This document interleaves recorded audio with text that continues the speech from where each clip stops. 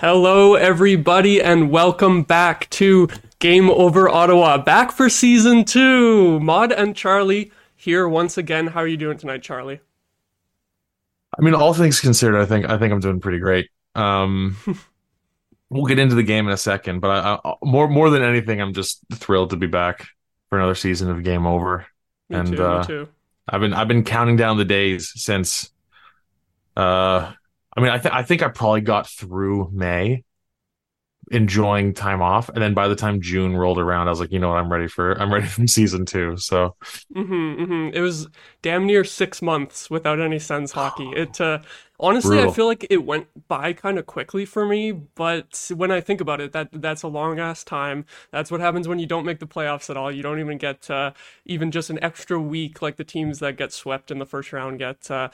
Maybe we'll get there this year, but who knows? Especially based off of this first game, it seems like there are going to be some issues. But I guess we should just jump into it, eh? Yeah, yeah. We'll talk about this game for as long as we have to. Yeah, since it's been so long since our last episode as well, we're also going to get into a lot of the off-season stuff that we haven't really had a chance to talk about on the show. And I think some of them should relate into tonight's game pretty well too, especially like I think we'll just get into it right away is that Matthew Joseph has been the favorite to be traded off of this team, and he was probably Ottawa's best skater tonight, wasn't he? Oh yeah, no doubt. No doubt at all. He looked phenomenal. I don't know if he came into camp knowing that like, everyone's like, "Oh, I'm the guy that should be traded" or something like that, but he's been unbelievable. Honestly, like okay, I don't want to like paint broad strokes or anything right away, but honestly, like I think everybody on the team was more or less like okay, except for Joseph. Like I think honestly, he's the only one that consistently impressed me this game. Me The too. rest of the team I was pretty lukewarm on tonight. I'll give a little shout out to Parker Kelly as well, getting that goal since he's not usually much of a goal scorer. It was very funny that both of our first two goals this season were from Joseph and Kelly, who probably I think they combined for like 4 goals total last year or something like that. So That good sounds for about both right. of them tonight. But yeah, like you said, other than Joseph and maybe Kelly, like everyone else tonight was between like average to bad, I thought. Like I didn't think anyone was truly like really bad, but it wasn't the best from our top guys, and it really showed with some stretches of play where the Sens were just getting dominated and Carolina was able to take over. Yeah, I don't know. Preseason feels like it's like 3 months long, and I don't know. Maybe every team's fan base feels this way, but like it felt like holy shit. Like, did the Sens need like an extra 3 months of preseason? Like, Oh holy God. shit. It's like I don't know. Everyone looked like they were slow. Except I don't know. Hurricanes looked pretty sweet. From the very beginning, they looked like they they were in mid-season form, I think. It's funny too because a 6-2 record in the preseason, and the only two losses were against Montreal both times where we were playing like our absolute, not even our B team, but our C team. And you mentioned like the preseason feeling too long. Like after those back-to-back shutouts against Pittsburgh and Winnipeg, I was like, ah, yeah, we're good. We don't need any more Yeah. preseason. But apparently, maybe they could have used a few more warm-up games. But I think just the main thing is that the Sens didn't play any teams nearly as good as Carolina in the preseason, especially when a lot of teams are not icing their full lineups in many of the games. So it was just a case of a much tougher opponent here tonight that exposed some of the Sens' weaknesses. A tougher opponent and just like not showing up as well. Honestly, like most of the team just didn't show up. Hmm. I don't know if there's anyone you want to talk about specifically on the negative side because I think we're done with the positive side, just talking about Joseph and Yeah, there Kelly. wasn't much. Yeah, Um, I feel like I feel like I know who you have in mind for who you would name as a big really. negative tonight. I feel like we just have to say Travis Hamonic. Oh, he wasn't even like one of the worst ones in my mind. Okay, because I Oh, thought he I had a mean, still very bad. poor Like game. Yeah, delay of game penalty, all that. I mean, it's Hamnick. It's gonna happen. yeah. You're just like, yeah, that's usual Hamonic behavior. Yeah, no, that's mid-season form, Hamnick. That's that's he's ready. Yeah, but he's already in peak form. But who did you think Yeah. was not so great tonight? So I'll start with like a very middling player for tonight, I think, as far as like just like a little bit in the really bad, but also kind of anyway, I'm rambling. I'm just gonna say like Corpusalo, Hmm. up until those last two goals looked great. Like he made a bunch of saves he had no business making, and then just gave up two just like complete softballs as soon as the game was tied. And to be fair, I mean the Sens had no business being in the game at that point when it was 3-3. Like there was no reason that the Sens should have been like in that spot. They did not play well enough to be tied with the Hurricanes that late. But and like I mean on the I think it was a Slavin goal was the fifth goal, right? So on Yeah. that one, Sanderson played that one a little bit weak, sure, but that's still a complete softball that Corpusalo should have had. The Brady Shea shot, I mean, he just missed it. Like he just missed it with his glove. So and I don't want to like pile on the dude because again, he made some phenomenal saves. Like he looked great for a good chunk of the game. Just those last two, just those last two, just looked terrible on those. Yeah, I think you're spot on, and it sucks because I was feeling really confident in Corpusalo's performance, Yeah. or like pretty much all the way till the end of the second period. Like even when it was 2-1, I thought the first three goals really he had no chance on. They were all like inexcusable defensive breakdowns. So the whole time I was just like, well, it's over 30 shots, at the beginning of the third period, 3 goals against. It's not bad considering. They weren't really ones that I would blame Corpusalo for, but then yeah, just the two stinkers in the third period, they were both ugly ones. I guess like you can excuse him a little bit because it's first regular season game with a new team, and as a goalie you still got to learn how this team plays, and what their defensive issues might be, and how to cover for them. God. But like I almost kind of feel bad for Corpusalo having to learn this system that we're playing because it's a mess. It's always been a mess. It seems like it hasn't really improved too much from last year, at least in the early goings here. There's no like it doesn't even look like they have a defensive system. Like this like it looks like nobody knows who their man is. It looks like no one knows who to cover. Um and I mean I think perfect example is granted they were shorthanded at the time, but that bunting goal just wide Yeah, open, had all the ridiculous. time in the world. Dude dude could have like done a couple spins before he put the puck in. Like there's awful Uh, positioning. I think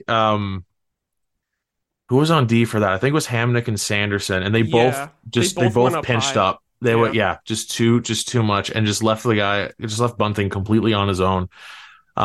That one you can't put on Corpusala at all. That's complete. That's just a defensive definitely. breakdown, Hmm. PK or not. I don't care. That's inexcusable. The positioning on that.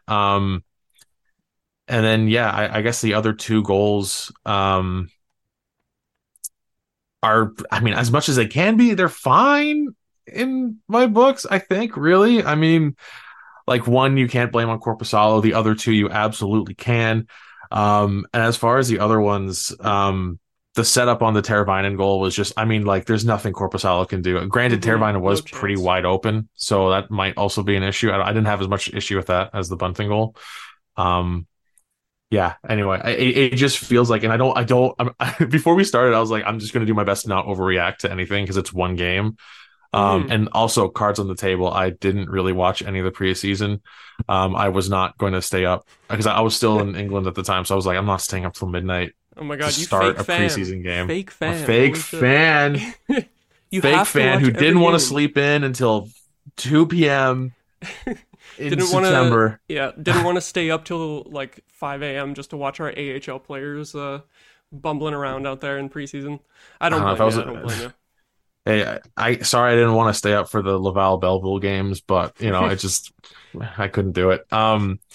But yeah, all that to say, I'm rambling at this point already. We're what minute 11? Nice.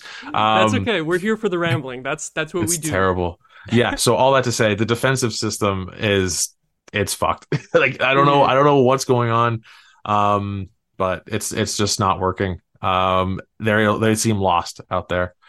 So hopefully they can sort that out. I mean, DJ was already shaking it up changing the defensive pairings in the third period. It's game one, dude. Yeah, Like already. either they know the system or they don't. Teach them the system, and if that still doesn't work, then Anyway, sorry. Hmm. Next thing, I could just say the same thing for the next 10 minutes. Let's move along to something else. I guess before we get back into another topic, I will just let everyone watching know that we kind of have a little bit of a format change this year where we're going to be doing sort of a Q&A segment at the end of every episode. So feel free to leave your questions in the chat and we will be looking for them towards the end of the episode. We will definitely love to go over your comments. We're just going to kind of organize it towards the end of the episode. So whatever you have on your mind, whatever it is, even if it's not necessarily relevant to what we're currently talking about, let us know in the chat and we will answer some of those questions at the end of the episode. But from there, I guess, since we were talking about Corpusalo, I feel like I have to ask you, were you a fan of the signing in the summer? No. Oh, Cards oh, on the table, I wasn't. I mean, spicy. if I would have been a bigger fan of, this sounds so stupid because the Sens are in cap hell without everyone signed, obviously, without Pinto still. But on a contract for someone like Corpusalo, and obviously this would have meant that you can't sign him because maybe the main thing for him was the term on it. 5 years at $4 million a year for a goalie who hasn't put together back-to-back decent seasons, not even good, Yep. decent. Yep.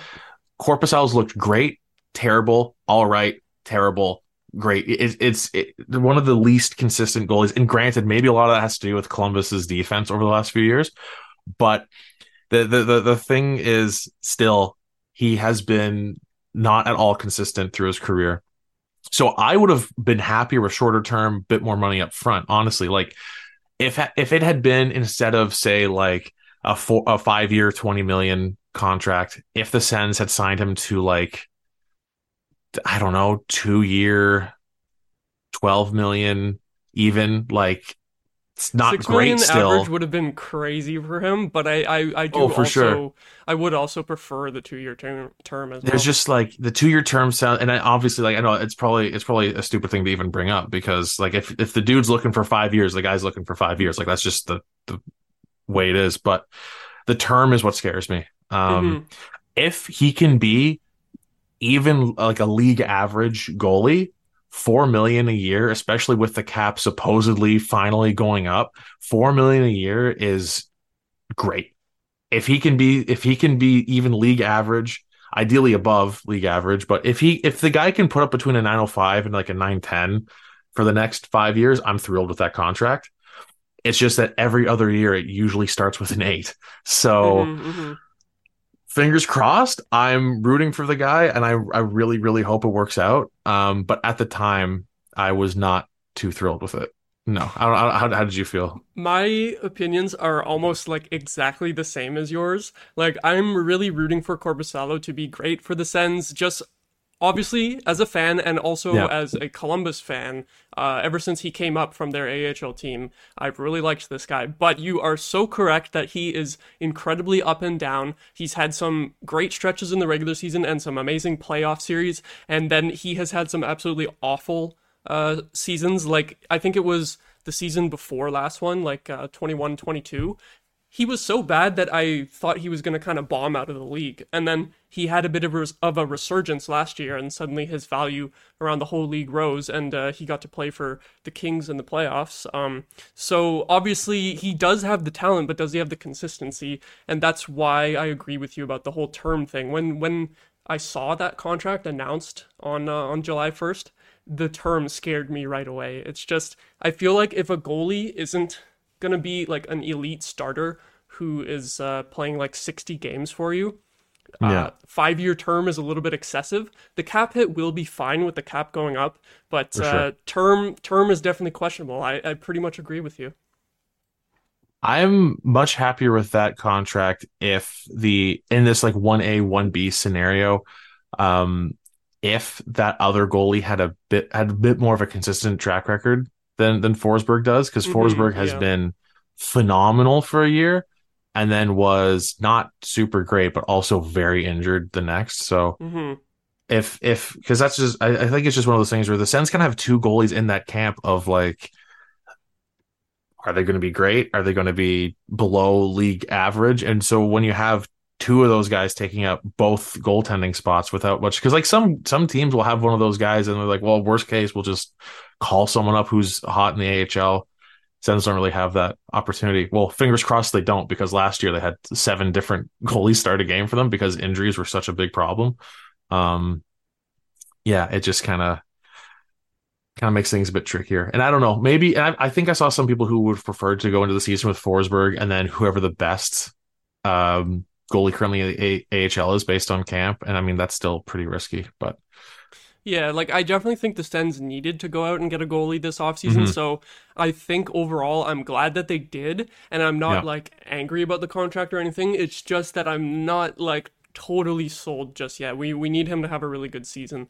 And again, in terms of the term, like there is a possibility that this works out perfectly where I think Forsberg has 2 years left, and then, if Korpisalo is the better goalie over those next 2 years, then you let Forsberg go, and then Sogard comes up to continue the tandem then with Korpisalo. But then there is also a bad path where Forsberg heavily outplays Korpisalo, and then you have Korpisalo locked up for longer while you want to give Forsberg a raise, and then you gotta like I don't know, buy out Korpisalo or something, and then get Sogard. So that's obviously thinking too far ahead, but I don't know. It's not like it's risky. I don't know. They needed a goalie, but I don't. It's not the best. yeah. And also when you set it up that way, when Forsberg outplays Corpusalo, you know his number has to be higher, even if Mm-hmm. he's someone that you think is probably worth about 4 per year. It's going to be higher. Yep, and I guess while we're talking about cap hits, we might as well get to the big shadow that is lingering over this team, which is the Shane Pinto, not even contract negotiations, because I bet that they're pretty close on a contract, but it's just the fact that we have no cap room to actually sign him to a contract. So we saw the team play without our second and third centers tonight, Norris and Pinto.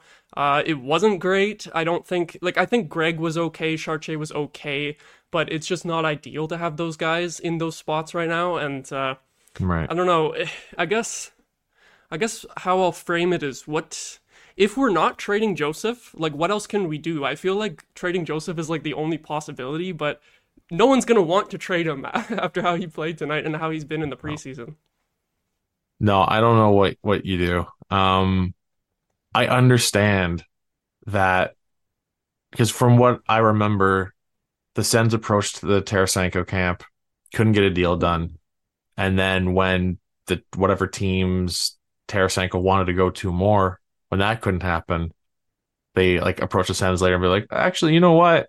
Maybe we'll do a little something. And then like, so I understand like maybe that wasn't part of the plan after the first week of July that Tarasenko was going to be on the team, but everyone's saying, like Tarasenko's the reason that Pinto isn't on the team right now. No, uh, this might be harsh. Pierre Dorian is the reason that Shane Mm, Pinto isn't on the team. It's been, I mean, it's not, in his defense, it's only been like 2 months since this issue began. So, like how quickly do you want someone to free up cap space in 2 months? Like, come on, that's pretty quick. Um, no, I think it's embarrassing. It's embarrassing that you can't find room in the cap to number one sign Shane Pinto, but at this point, like you got 60K in cap space running. You're down a player in game one. Like so, I honestly thought when the Sens were going to be a cap team, which was the general consensus when ownership changed, which I am glad to see is the case. I am glad to see that my favorite hockey team is spending to the cap. It's great. But with Pierre, like those last few years under Melnick, he was a master at being just above the cap floor, paying as little as possible in real dollars. mm-hmm. Has the guy just forgotten? Like that would have taken. That's such a detailed look at it, and it's like now that it's flipped, he just doesn't know how it works anymore. That's really Like funny. I never thought of it when like when that. you're so focused, like it just didn't translate. It just didn't translate to the cap, to the actual cap. He's been so focused on the floor. Maybe he forgot that there's a maximum. I don't know. It's just so strange that a guy who, for years has been. I mean, like a perfect example is back in the day the Zach Smith for Artem Anisimov trade. Remember that one? Because Anisimov Mm-hmm. made like half his cap hit. Like this is a guy who's been going out and doing that for years. So you'd think he'd be a great GM as far as, yeah, like I said, like being as close to the cap as possible and being able to manage around it. But we're at the point now where the Sens had 11 forwards and couldn't call anyone up. So it's embarrassing all around. The Pinto situation, and past that, like I said, not even being able to replace an injured player. You can't call up. I did the math. 62K, they have 8% of a league min contract in cap space. Mm-hmm. Yeah. It's I don't know what you do with that. It's embarrassing. It's The, it's it's terrible. that was a really funny observation that Pierre is like the master of the cap floor, but the cap ceiling he hasn't figured that out yet. He's not used to it. I guess maybe there's some sort of difference there in the money. Maybe it's harder this way, but that was really funny. It sucks too because having to play a player short just because of like two injuries as well. Like that's not even that many. I saw that Vancouver is also running 11 forwards and 6D tonight, but they have three injuries. It was like three or four or something, so a little bit tougher for them. And everyone agreed as well, like that Yuri Schmeckel. I don't know if I'm pronouncing his name right. He pretty much earned a spot on the team out of camp, and yet we had to send him down anyway. And I do also wonder if Roby Yarventi could have started on the team out of camp. Yeah. A little bit easier for him because he's waivers exempt, so you can always let him marinate in the AHL. But those are two guys who really earned spots in camp. But we're just so close to the cap ceiling that we can't even have $800,000 contracts instead of the league minimum. Like it's only a little bit more money, and we still can't fit those guys in. So it's looking like Yeah. it could be a little bit of a mess here. And like nothing against Rourke Chartier as a Hmm. dude. I think it's great that it's a great story that he made the team, that he's back after so much injury issues and everything. Um, the difference between his contract and Yarventi's is just over $120,000. Hmm. Yeah. That amount of money should not be breaking your cap. That amount of money shouldn't Ugh. be an issue. It's terrible. It's just horrible mismanagement. We really went just head first into the cap ceiling. Like it's we even at the beginning of last year, we were barely even thinking about it. We were just like, all we Yeah. were thinking about it for was like, oh, if we re-sign DeBrincat, are we going to have room, or how much money will we have space to actually sign him? And then we don't sign him anyway, and then it ends up we bring in some other players, and then we're capped out even worse. It's wild. Like people have been doing a lot of brainstorming on Twitter over the last couple of weeks of how we're even going to make room for Pinto at all, and I haven't seen any options that I like. Like they all kind of suck, and most of Yeah. them involve trading Joseph, and I don't want to do that. That is the problem with a team right on the cap with, I'll say it, zero bad contracts. Yeah, exactly. I don't think It's any of them are weird. bad. It's a tough situation. Like I don't think anyone is overpaid at the moment. Like they're all pretty fair. Yeah. So I don't know what the issue is. That's a problem too. No one's overpaid and the team can't fit everybody. Mm-hmm. It's Mm-hmm. and like I would understand that if this was the case for like Tampa or Carolina, even a perennial playoff team. This team can't make the playoffs. All the players are good. Nobody's overpaid. Oh shit, we don't have room for everybody. Like, what's the problem here? Mm-hmm. I can't, I'm too dumb to figure it out. These fucking people in charge of my favorite hockey team are in charge of my favorite hockey team. You'd think for a good reason they should be able to figure it out. And I'm sick of it. I just want to Hell, watch hockey and not be mad at the cap. Oh, even Toronto, for as much as we make fun of them for the contracts and the cap hits, they at least were making the playoffs before they reached all the cap troubles. Like at least for a couple of seasons, we're not even there yet. So it's tough to yeah. have to worry about that already. You know what the Leafs did? Hmm.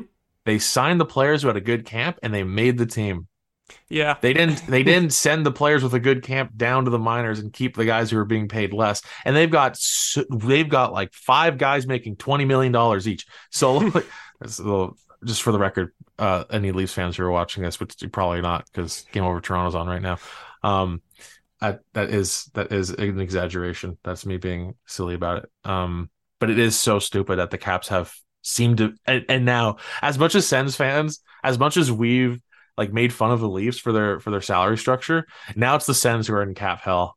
And I don't know why. Yep, It's so strange. it came at us real fast, and like you mentioned that you don't think that Tarasenko is necessarily a problem in terms of the cap hit. Like you still like the addition, right? I think that he's Yeah. gonna have to be huge for this team though to make everyone to like win everyone over because now everyone is thinking like, oh, we gave this guy 5 million, and if he isn't like really good right out of the gate, I think he's gonna get a lot of flack, which would be unfortunate, especially just because people's fan brains are like, oh, the last contract we signed was this veteran for 5 million, and now we can't even sign like our young goal scorer. So like Tarasenko's gonna have to step it up, eh? Even if they re-signed DeBrincat, he'd be making about like not much more than Yeah, like what two million Tarasenko or and 3 million Kubalik are more. making combined. Yeah, Like exactly. bring in Kubalik at 2.5 to be like a 20 plus goal scorer on the third line. That's ideal. That's perfect. Like as far Mm-hmm. as I guess he honestly he's probably underpaid, frankly. I think so. Tarasenko can play absolutely above the level of your standard $5 million player. Where's the cap problem? I can't find it. I'm so confused. I guess the only like alternative sort of would be like if you didn't sign Tarasenko, maybe you sign like a third or fourth line depth winger for 1 to 2 million, and then you have more room for your depth and your healthy scratches. But I mean, then you're just a worse team on the ice at that point, most likely. Like if we didn't have the injury issues right now, and we still had the full lineup, and we had Josh Norris in there, and then we like even if we still needed to have room for Pinto, but if we had Norris in there, I think people wouldn't be freaking out as much. But just the fact that we're missing both of those guys, it's Yeah. tough. I don't know. And I mean, like removing these guys doesn't completely fix the thing because maybe you remove them, you have room for Pinto, but then you don't even have a full lineup because you can't bring in enough min contracts. But Mm-hmm. this is why you don't sign guys like Hamonic and McEwen to term before you lock Yeah, up the important players. 100%. So Three anyway, years on McEwen is just weird. Like I when when it was a few days into free agency and I was like, oh, we still need some depth forwards. Like I was seeing his name out there and I was like, oh, I've seen him be like a gritty tough guy before. I wouldn't mind signing him. And then a 3 year deal, like what? That had to be like the only way that he was going to sign with us, right? He was probably just like, I don't want to come to Ottawa unless you give me term, like just unless you give me some job security, because otherwise then he's bouncing around the league to different teams on 1 year deals. So I feel like that was probably a case of just like you had to give him 3 years, but also you could have just not signed him at that point too. weird thought about how that works. His agent calls, "Hey, do you want to play in Ottawa?" No, I don't really want to go and live in Ottawa. What if you could live there for 3 years instead? Yes. Like Yeah, it's the I guess so. weird, but yeah, no, I mean, I for a guy like him, I understand the job security portion of it. I don't know, it doesn't make any sense. Like he's on a one-way deal, whatever, league min. Yes, you can bury it, but I don't know. And that's the problem too, is McEwen isn't even the problem here. Yeah, that's the thing is Send him down we and have to call someone nitpick else. everything. You could send him down and then still have no room to bring anybody else up. Mm-hmm. It's Mm-hmm. it's yeah, it's bad. Like who's making 60K over min? Yarventi's making more than that. I think Sokolov is making more than that. Like it's just a problem. Someone needs Yeah. to be traded ASAP, and I don't know who that is. Exactly. Like I keep coming back to it. It's I feel like it's gonna be Joseph, especially just because he's playing well, so he's probably raising I his mean, stock if you with can other sell teams. high, if Yeah, you can sell high, I that guess. seems Which to be the way selling out. high is not attaching a second round pick to him, I guess. I guess so. That's Yeah. depressing. That's It's real. gonna That's bad. it'll That's be really like getting a depressing. fifth round pick or something instead of paying to move him, which sucks Oh because God. he's a good guy and we all like him and he played great tonight. But Yeah. it's tough. It's tough and. Okay, you take Joseph off the PK. Who do you replace him with? That's the tough part as well because we've had a lot of like Kelly and Kastelik out there on the PK, which is not Yeah. always the best options. So he's kind of our top PKer right now. Like Giroux Yep. wins the faceoffs and then he just goes off. And Stutzla is getting good at it, but he's not necessarily the go-to guy yet. So I don't Yeah, know. I would want to keep him on the Oh second yeah, I unit. would. Yeah, for sure. So I don't know. Maybe Schmeckel goes in there, and once we can finally call him up, I don't know. I mean, you move, say, okay, so say you move Joseph, that frees up 3 mil. You sign Pinto to what? Probably somewhere between two and a half. Hmm. You don't have room for another min call up. Yeah. So So Joseph makes. say you sign Pinto for 2.5. Now you have 500K plus the 60K you currently have in cap space. Hmm. It's still a nightmare. Unless you sign Yeah. Pinto to two even or even below that, you have zero roster flexibility. So Joseph at 2.9 and then say Pinto is 2.5. It's like an extra 400k. So yeah, you couldn't call up an extra player. It would be a case of like sending someone else down. You would get just a little bit of extra money to afford like the extra amount that Schmeckel or Yarventi makes and call Yeah. them up, but you couldn't get an extra player. And unfortunately, it would have to be Chartier send down because they're not going to send down McEwen after signing him to 3 years. So Yeah. that would be the case. But I don't know. It's It's just not oh boy. ideal across the board. The cap is the cap. As a Sens fan who has not cheered for a team that spends to the cap since 2010 ish. Yeah, since like a few years after the cap was even the Yeah, thing. I was always kind of thrilled about the lack of a soft cap. About I loved the hard cap because that way teams could never spend more than $20 million than my favorite team because I knew they would be spending a lot more than that if there Hmm. was ever a soft cap or if the Sens ever could spend below the cap floor, they were going to. Like, make no mistake, the Sens would have been like, you would have looked like, for any baseball fans out there, you would have looked at like the payrolls and the Sens would have been like right there with like the Oakland A's. It would have been bad. Um, if you ever want to have a really fun time, look at baseball team payrolls. There are differences of $150 million Oh plus. God. Um, yeah. But now, um, as long as the team keeps spending, and also because I've gotten older and wiser, a little bit wiser. Um, yeah, no, the soft cap just makes a lot more sense. And I was checking with the game over, like our group chat just to double check because I was pretty sure that in the NBA, min league contracts don't count against the cap, and that's true. And I Oh, love we that. need I that. love Yep. that. That would just. Here's the thing. It sounds like bias just because it would help the Sens so much right now, but it would help every team. Like, and there's some teams where if those contracts wouldn't count against the cap, it would give them like an extra 3 million on the cap, right? Signing a Yeah. decent player. So we need that. I see no reason to not have that. It's weird that that isn't already a thing. Anyway, let's talk about something else other than the cap because I'm just going to stay riled up this Yeah, whole I episode. what I was gonna throw to next was we haven't talked about the DeBrincat trade at all yet. That is a little bit regarding the cap, but we can probably steer the discussion in a way that's not entirely about that, right? Yeah. Yeah. Okay. Day it breaks. How do you feel? Um, when I saw the trade return the first time, I was a little bit disappointed just because I was hoping to get like a better younger player, like maybe Jonathan Bergen or someone like that, as opposed to Donovan Sabrango is like a decent prospect, but he's not like one that you get super excited about as a fan. He's kind of like a bit more of like a long shot guy. I hope that he ends up playing for the Sens in the future. I think he's a local kid, so that would be an awesome story.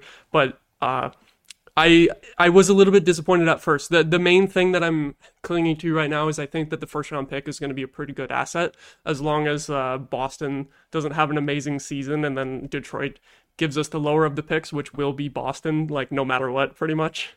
Um, Yeah, I mean there is a world where they both miss the playoffs, but the fact that the Sens couldn't even get an unconditional first is kind of rough. I yeah, mean, I say that outside of like top 10 protected, that I think that's just standard these days.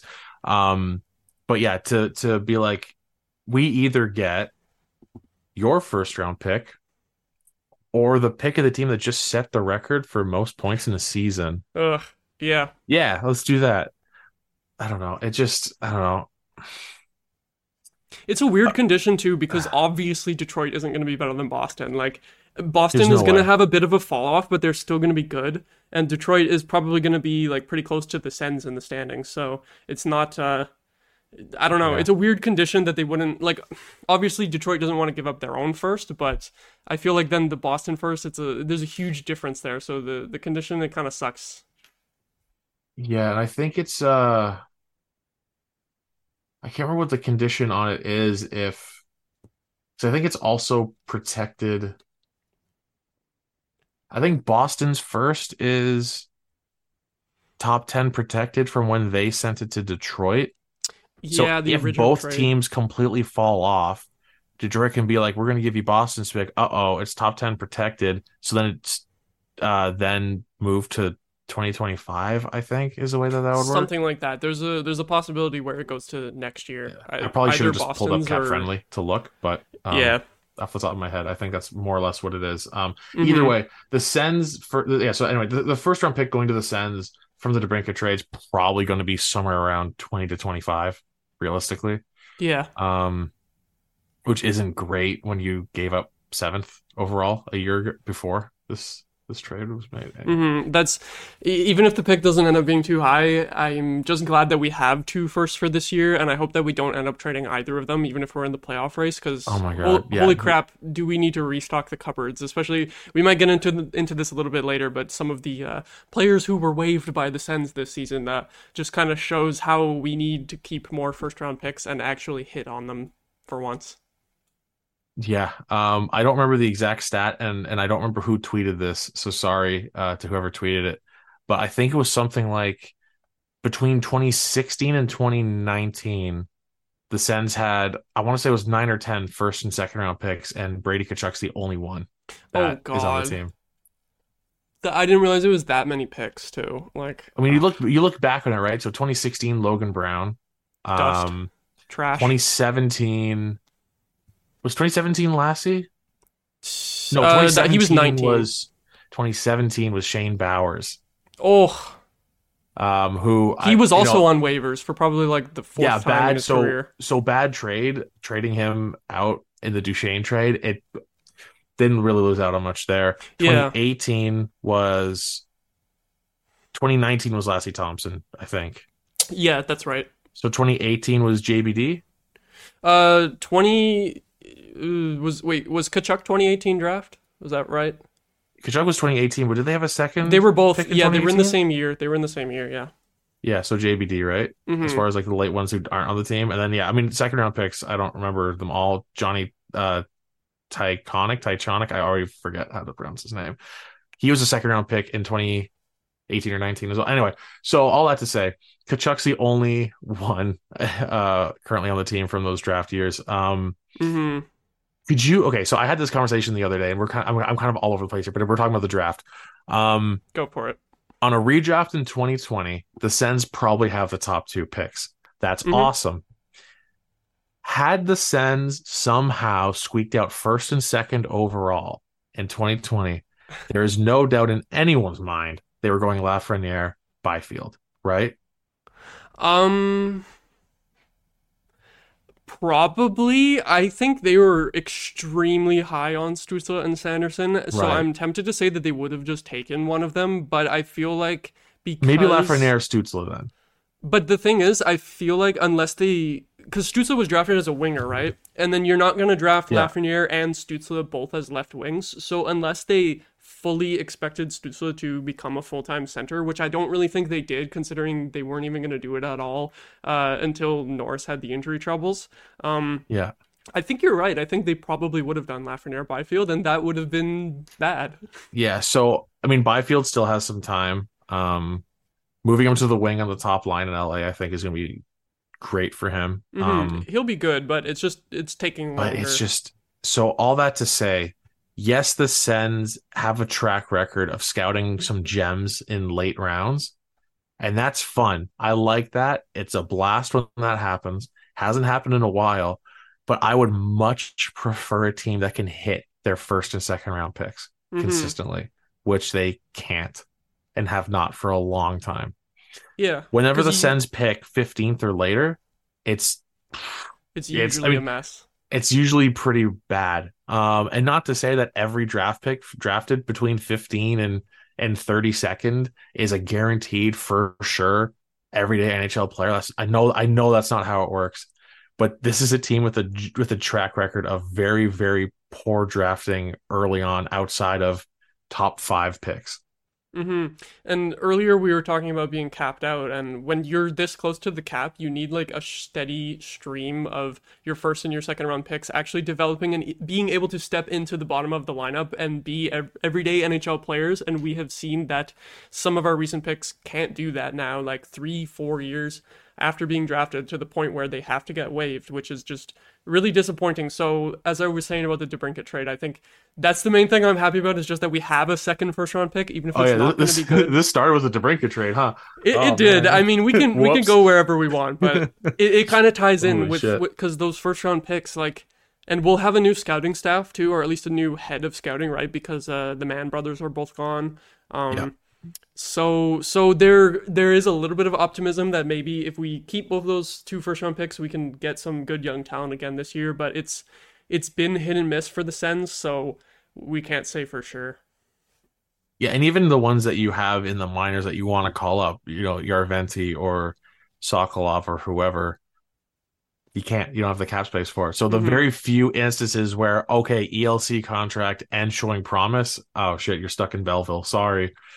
Um, Bad That's situation. that's the thing though. If we had more good young guys coming up, like you don't have to sign someone like McEwen. You don't have to play certain guys who stick around in the bottom six for a few years, which we've seen a lot on this team. Like whether or not they really improve or deserve to keep the spot or anything. You need guys to be pushing them and just developing as young players to be able to just say, okay, this young guy is better now, so this other guy who's been in our bottom six for a while has to go on waivers, and we're just going to replace him. Yeah. But we're not in that situation. We have these guys that mostly aren't good enough to make the team, especially on defense. Like, I guess everyone knows what we're talking about. I don't need to specifically call out Bernard Docker and Thompson, but it's mostly them that I'm talking about, especially like with the Hamannik contract. I think Dorian kind of knew that neither of those guys were going to beat out Hamannik in camp, so he was just like, yeah, we better make sure that Hamannik is still in camp because he didn't want to run either of those guys as his number 6D. And especially for Bernard Docker, 5 years after his draft, that's not good. No. At that point, you kind of know that you don't really have anything there. Um, I don't know. I think just watching Thompson get absolutely caved in for his 3 or 4 games he played with the Sens last year. At Mm-hmm. that point, I was like, okay, I'm a little lukewarm on him. JBD, I still have some hope for. Yeah. Just because when someone is advertised as mostly like a stay-at-home kind of guy, I feel like you can kind of give that player a little bit more time to develop. Um, and I don't know, because every so often you're like, oh, let me look at the top 10 stat wise, like stay at home guys this season. If you're looking at like advanced stats, and there's usually one who just happened to be like, oh shit, I'm good now at 26. Like stay at home defensemen develop kind of weirdly, I think, compared Yeah. to the more offensive minded guys. So I want to have some faith in him, but like, yeah, like if you're like shit or get off the pot, like Mm-hmm. let's get going here. He reminds me of Dylan DeMello in that he's a defensive D who isn't super big, but he somehow, like, Dylan DeMello was somehow able to get it done, and JBD just isn't. It's like you're a defensive guy, but you don't really get by on your size, so you have to be really smart, right? And it's just not quite there. Like it makes me wish we had Dylan DeMello instead of Hamannik. It wouldn't fit Oh, under the cap at all, but I miss that guy. I wasn't thrilled by any means when they traded DeMelo, but I wasn't that upset because it was just at a point of like just ship everything out for every pick you can possibly get your Yeah. hands Mm-hmm. on. I think they was traded for what, a third? Something like that, third or fourth. Yeah, no, that was stupid. He would fit so well on this team right now. Mm-hmm. Mm-hmm. That's a shame. Well, hopefully we have enough to get by on defense anyway. I feel like most of it, this is the thing. I feel like on paper, our defense, everyone was very content with it going into the season. I feel like it's just more of a matter of the defensive systems, as we were saying at the beginning of the episode. It just looks like a complete mess out there, like, regardless of the personnel. You bring in Chikrin, who's an awesome defenseman, and he's great, but he can't single handedly save everything about how the team No, plays. So no. It's going to be interesting to see if DJ can actually get these guys to play some proper defense. On the subject of defense and going back to cap issues, Oh, yeah. just something I want to bring up because no one wants to trade Joseph anymore. Mm-hmm. Is DJ going out of his way to make Brandstrom the guy? He He barely only played over 10 played, minutes. yeah, 10 minutes. That's a good point.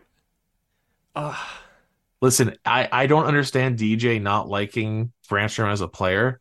Mm-hmm. I really like Brandstrom, and I think you put him somewhere where he gets minutes, he's gonna finally break out. Maybe not be like a top four kind of guy on most teams, but I think he's good. I think he's a good player. I can't imagine if DJ has the ability to, I don't know, because Brandstrom's playing like 10 minutes and Joseph has been playing second line a lot the last Mm-hmm. few games. Yeah, it's kind of That's where he showcasing slotted in at them. practice.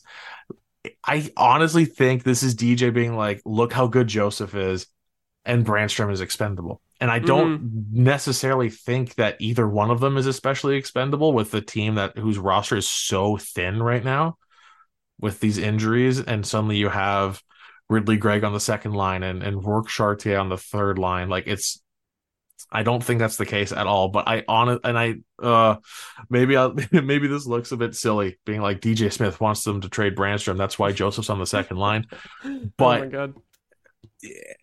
it kind of looks like it. It kind of looks like that's the case.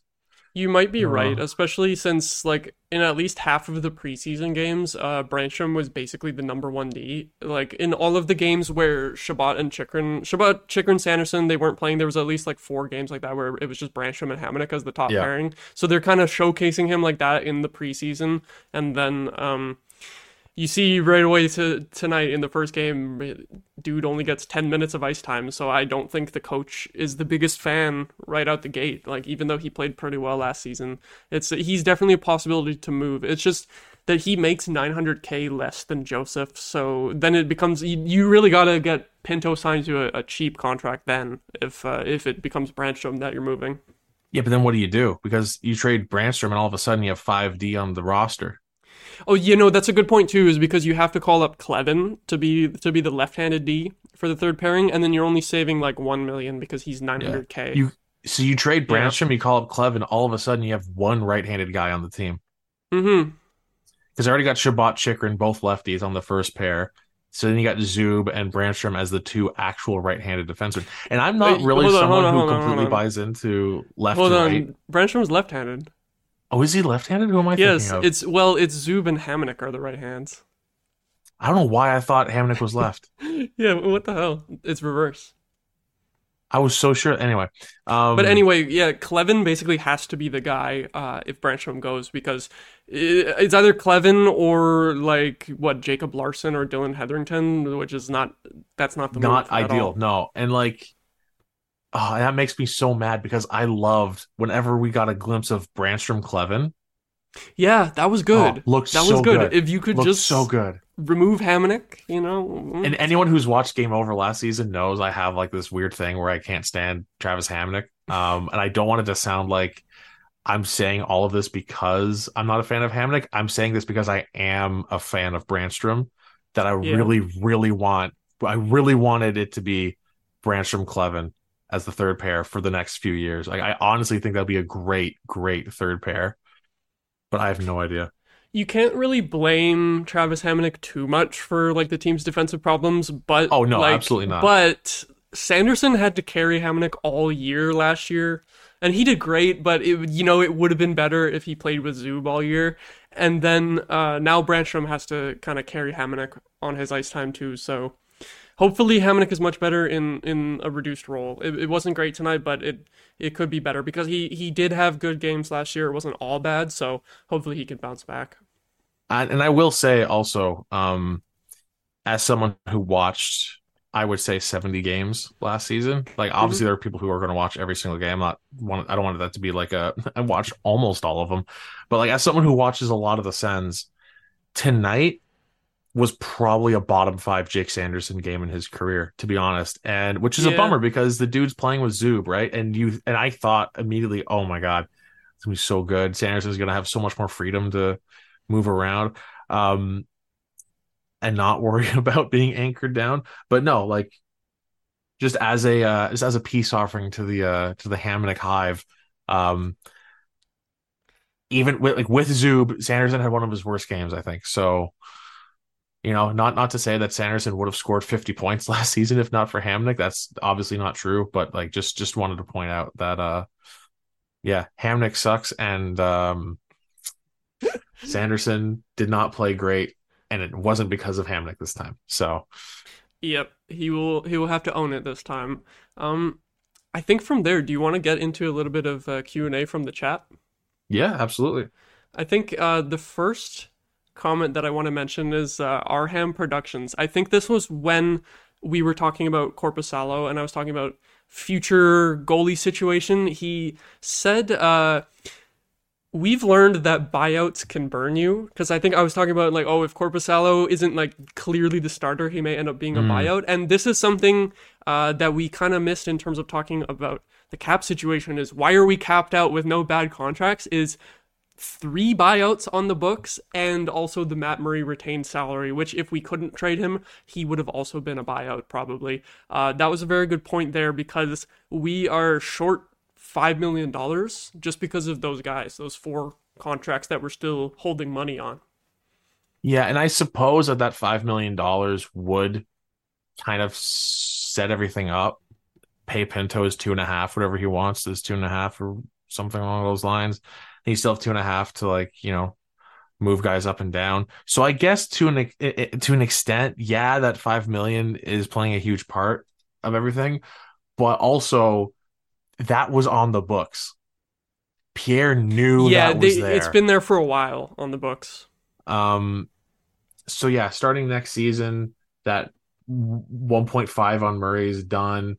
The 1.8 on Bobby Ryan's done. The 750K on Michael Del Zotto's done.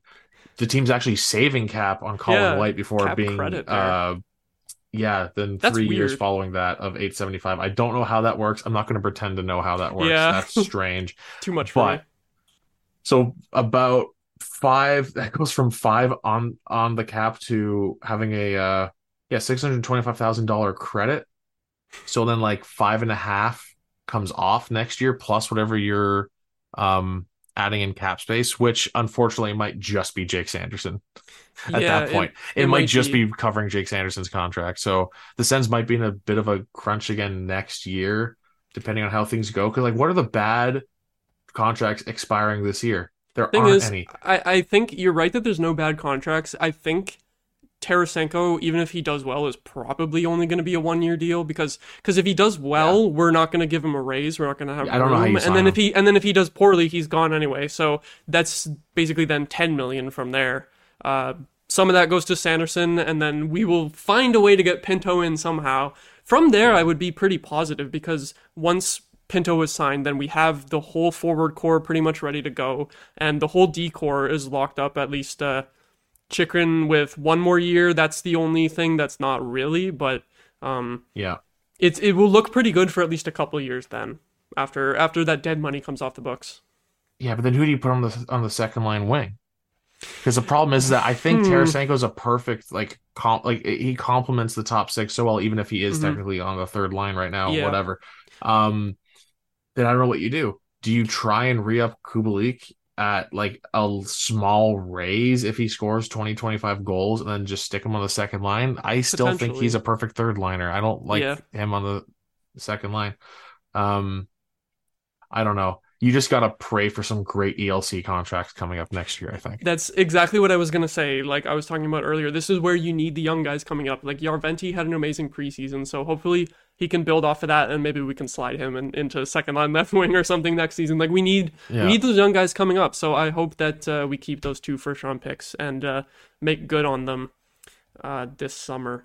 Um, from there, I gotta read through the chat a little bit more. Was there any more thoughts you had on that?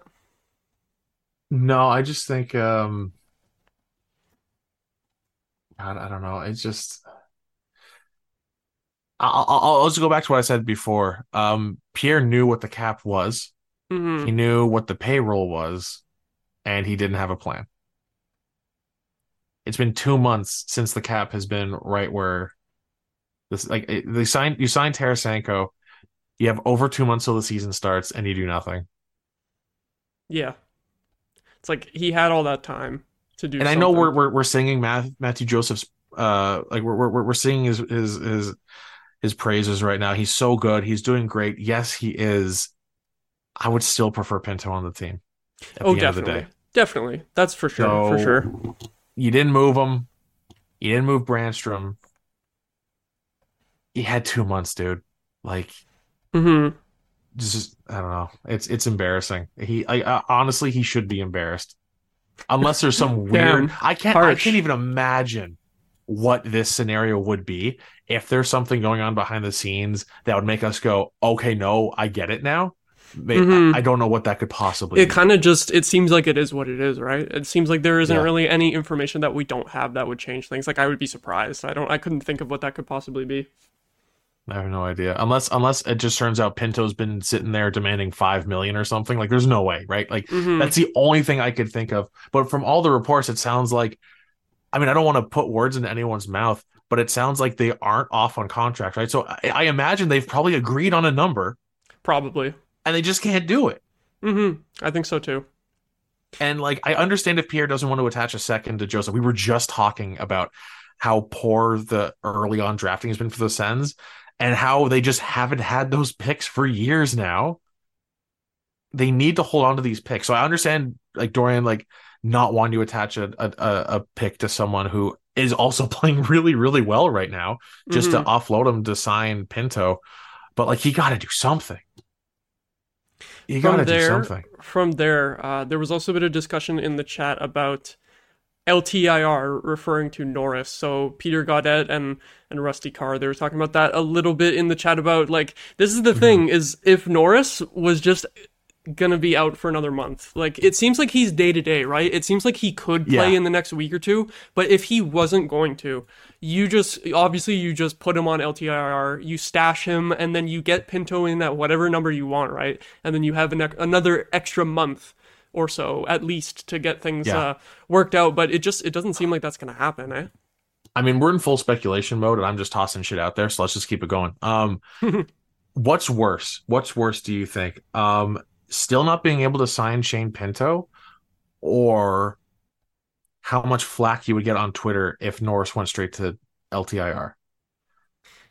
Ooh, I think the team might be, I don't want to say like overly hopeful. Like if the medical team, if it's just because from everything I've seen, because Norris is practicing, doing everything right. If it is just the medical team being like he's not quite there yet, like he can live his everyday life.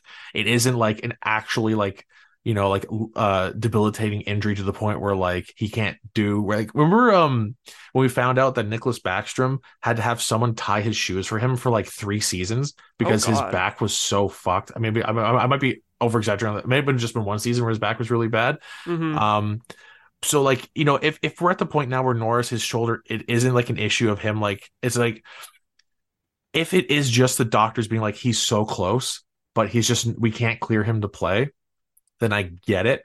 But if the doctor's like he's probably going to miss like 3 weeks, at that point, just I would, I mean, personally, I would just stick him in LTIR, eat that extra week that you're gonna have to keep him there, sign Mm-hmm. Pinto, figure it out.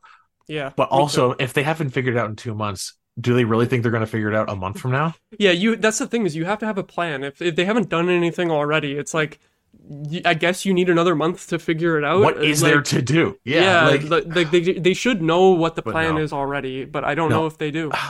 I want to believe it. I want to believe that he's not on LTIR because he's not going to miss 10 games. I Mm-hmm. really, really want to believe that by game 6 or game 7, he's in the lineup. Because if he's not, we as a fan base are going to be rightfully pissed that he wasn't put on LTIR and then they signed Pinto. Sign Pinto. That's the thing. You put his 8 million on there, you sign Pinto, and then still have so much space to move guys up and down. It would make the first 10 games of the season so much easier. Not to not have Norris, but to have that cap flexibility. If Norris isn't playing anyway, you might as well take advantage of the fact that you can then actually move guys and not play with 11 forwards for who knows how long. Mm-hmm. Especially when we need to have a hot start to the season, because our starts under DJ Smith have been horrible. Even when we didn't expect the team to be good, it's like we can't even be decent for a couple months and keep people like interested. It's like we're always just trash after the first month or two. Not being able to ice your best lineup is just a failure. Like Yeah. if they can't start stringing together wins here, it's gonna be a mess.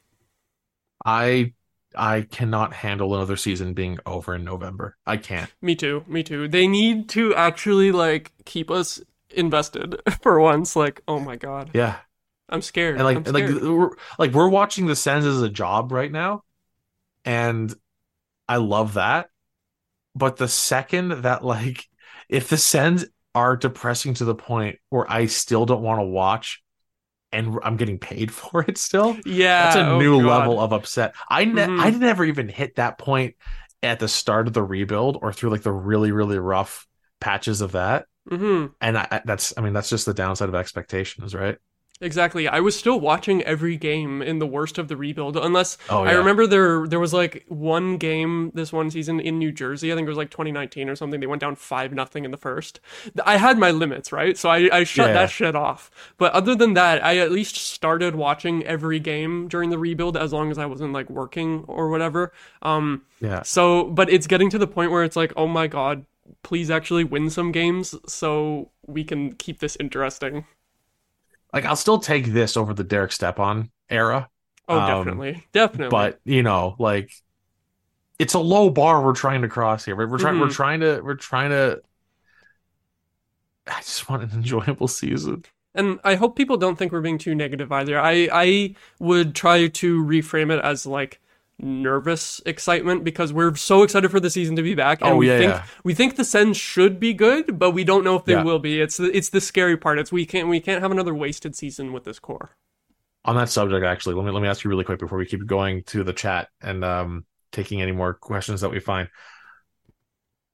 Did you do preseason predictions for the standings? Yes, on my other podcast, Extra Attackers, check them out on YouTube and Twitter. We did do that. So, do you have a specific question about how those predictions went?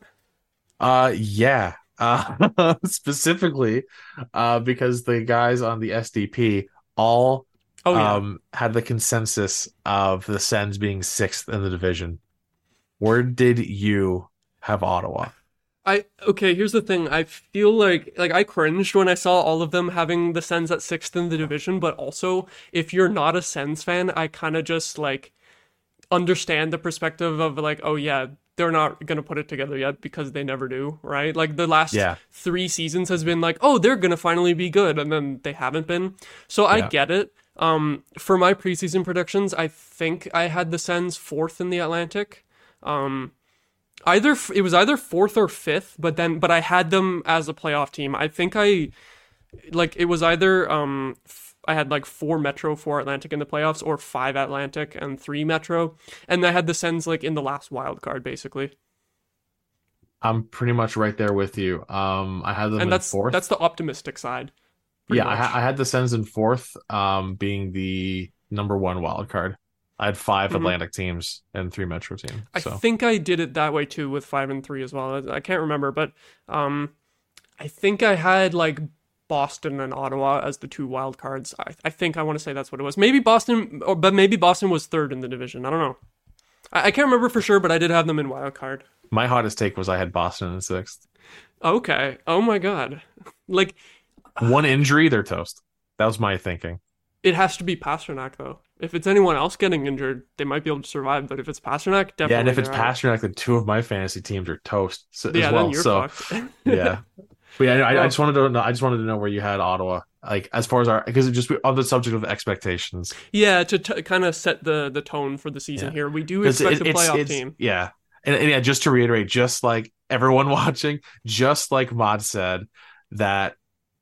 So just like Mod said, we are being very negative right now, but it's because this is the first season, and I don't know how long where we're coming into it with not just like playoffs would be cool. It's playoffs or bust. Yeah, last season it was like almost playoffs or bust, but we got kind of Yeah. close, and then everyone was mostly happy. Yeah. We didn't even get that close, really. We were close for like 1 week. But now you are correct that it's playoffs or bust for sure. Yeah. So we're going to be extra nitpicky this season, I think. It's going to Yep. be a lot of not to say that there won't be a lot of things to be excited about and a lot of positives to talk about. There better be. Um, but this season, it just feels like it's going to be easier to start picking at the negatives. And I guess for a little bit more of the chat activity, just to throw it back to tonight's game a little bit, Newbie Sports mentioned how about that bear hug on Brandstrom, and I'm Oh my glad that they God. mentioned this because that pissed me off so much hearing I the can't believe he Sportsnet didn't get a commentators. penalty. But okay, hearing the Sportsnet commentators say that Brandstrom should have gotten the penalty on that play. Yeah, no, Did you hear that's what that? I'm saying. I can't What? believe What the fuck was Brandstrom that? had the fucking audacity to fall down. Yeah, That dude should have he Brandstrom should have been in the penalty box. He fell down. Brandstrom got manhandled, and he should be in the box for that because he's not enough of a man. Like what the hell was that? Like I don't know. Was he I trying to don't know say what that it that. was interference on Brandstrom? Because it wasn't. He was just turning around. He was just pivoting, and then he Nah, gets dude basically got pulled down. headlocked. Yeah. Yeah, I know. Seth Jarvis just fucking put his arms around him and yanked him to the ground. That I was don't know. that was an example of the refs still being in preseason form. And also Yeah. on that topic, I have to say the penalty shot call was another example Oh, of that was that so too. stupid. Because holy crap, they called it hooking as well, but that was nothing but a tiny slash. Definitely not a hook. Yeah.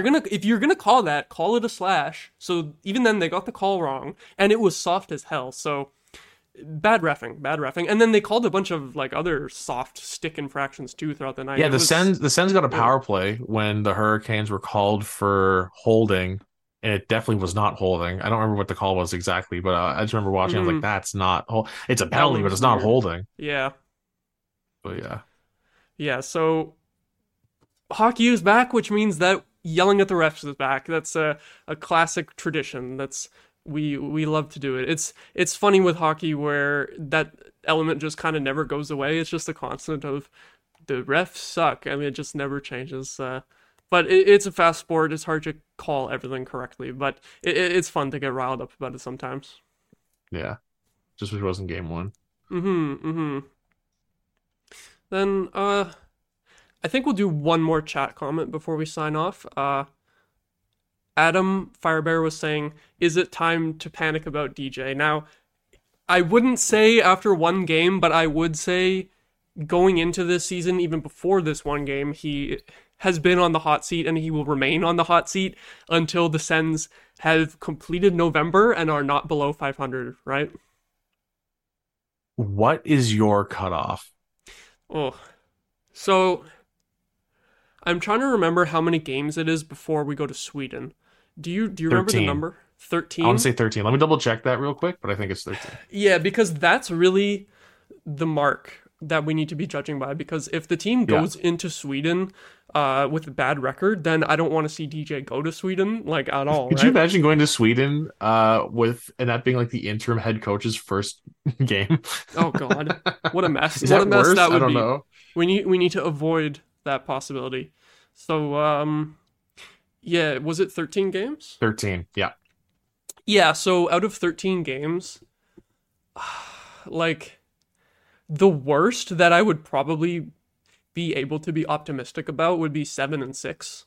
Especially if a couple of those losses are overtime losses, say Yeah, like like 7-4-2, yeah, something like that. exactly, or like 7-3-3 or something like that. Do you Yeah. remember when we got Matt Duchene and we were going, was it also to Sweden? I think that was also in Sweden. Yeah. And the team had a technically positive record at that time, but it was like 8-5-5 or something like that, something stupid. The Where we had all Sens those OT were losses. at that point, yeah, no, I think the record was a little bit better than that. I think it was maybe what like a four like a 6-3-3 or something. Like it was like, I remember on it paper it was a looked all lot right. of overtime losses. I remember, yeah. So like they were doing okay, and I want to say they had like by far the worst like advanced metrics in the league. Like Yeah. the Sens were like on a playoff pace. while just getting absolutely caved in. And I think it was just Anderson standing on his head for a few Mm-hmm. games. I want to say, um, Exactly. like just completely getting outchanced. Like the deservometer was like this fucking far on the other Yeah. team. They Um, were they were just treading water at that point basically, and yeah, everyone was saying that it was going to come crashing down. So I'll put it this way, if our record isn't at least better than that type of scenario, then it's a disaster. let me pull it up actually real quick Yeah. Gonna find the exact record before the previous Sweden because trip, I before think the we need to have this disaster. on record, right? Like I think we Yeah. need to be like this is what the Sens were last time they went to Sweden Mhm. and completely fell off. I think it might be Let's see. more games last time, like more games Yeah, before Sweden. For some reason, I seem to remember the numbers 8, 5, and 5 in my head. It would be insane maybe if you're that's right. correct. It would be insane if that's correct. I'm actually curious to know now Let's see here. if I remembered that Um, accurately. um, the first what? What The what's first happened? three games went to a shootout that season. All of them. I remember the dude. I know it was a bunch of overtime losses. Wait, I want to see this now They too. so they lost the first two games of the season in a shootout to the Caps and the Wings, and they won in the shootout against the Canucks. So it goes what 2-0-3, 2-1-3, 2-1-4, 3-1-4, 3-1-5, 5-1-5, 5-1-6, 5-2-6, I think my number is six very close from what I'm two and seeing. six, 6-3-6, 7-8-3-6, 7-4-6, 7-4-7. Oh, I passed it. Never mind. Hold on. That's my bad. Why am I doing that? I can just highlight it. 6-3-5. Yeah, 6, 3, and 5. 6-3-5. The Sens went into Sweden winning Oh yeah, three. you're right. They went into Sweden winning six of their 14 games. Mm-hmm. It's so that's the bare minimum, right? Like it has to be So better than six out of that. 14 didn't work. So we need 7 out of 13, and then we're in the clear. Then we're good. Then DJ is fine. Then he's safe. God. Oh my God, that's terrible. Oh, some of these games, I'm looking at these scores and remembering some of these games and just cringing. Like, oh God, just remembering what happened. Like 8-3 loss to Montreal. Holy shit. Don't want to remember those ones. Oh my God. And going into Vegas and for the first time and just getting shit kicked in their Oh yeah. inaugural season.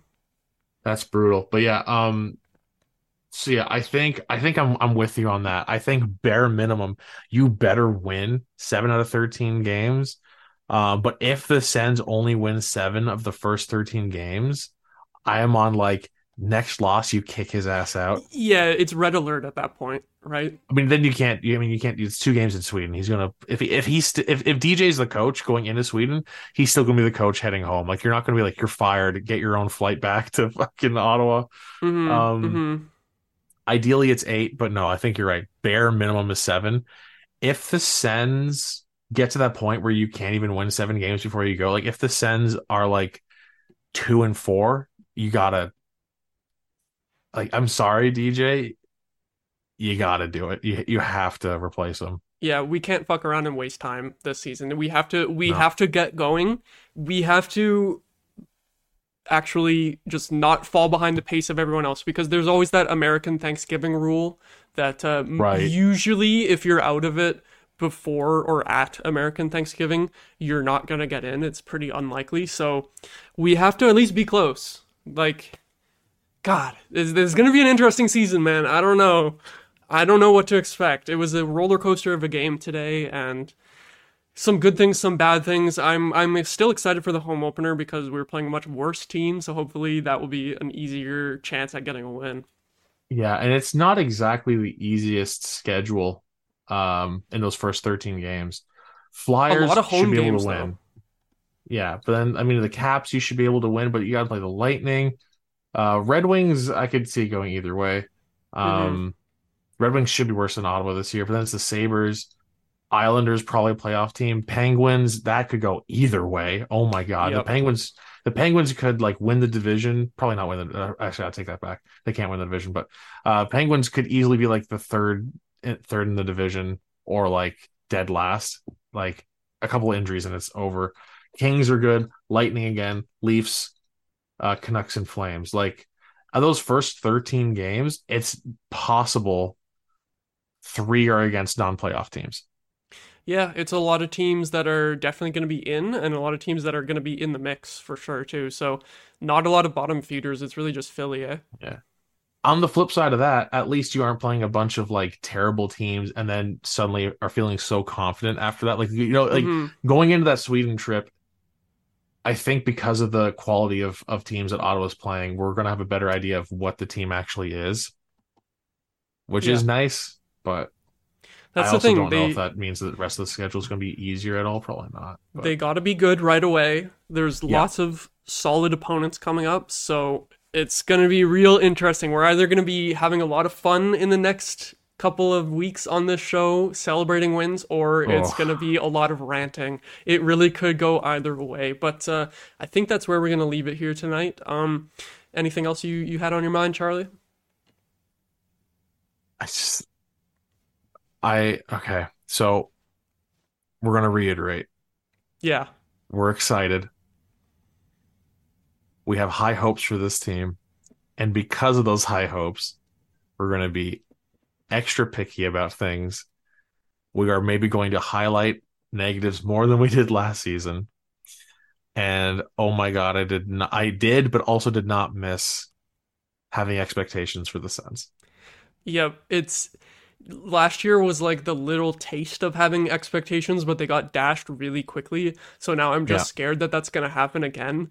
And like just at bare minimum to make me happy, just be in the wild card race the whole year. Even if you end up like losing it at the end and we miss by like 2 points or something, just keep my heart in it the whole way, you know? Because last year we were Yeah. like scraping for reasons to be like, oh well, if they win 5 out of the last 7 games, they could still make it. Like we don't want to be doing that again this year, so it's gonna be interesting.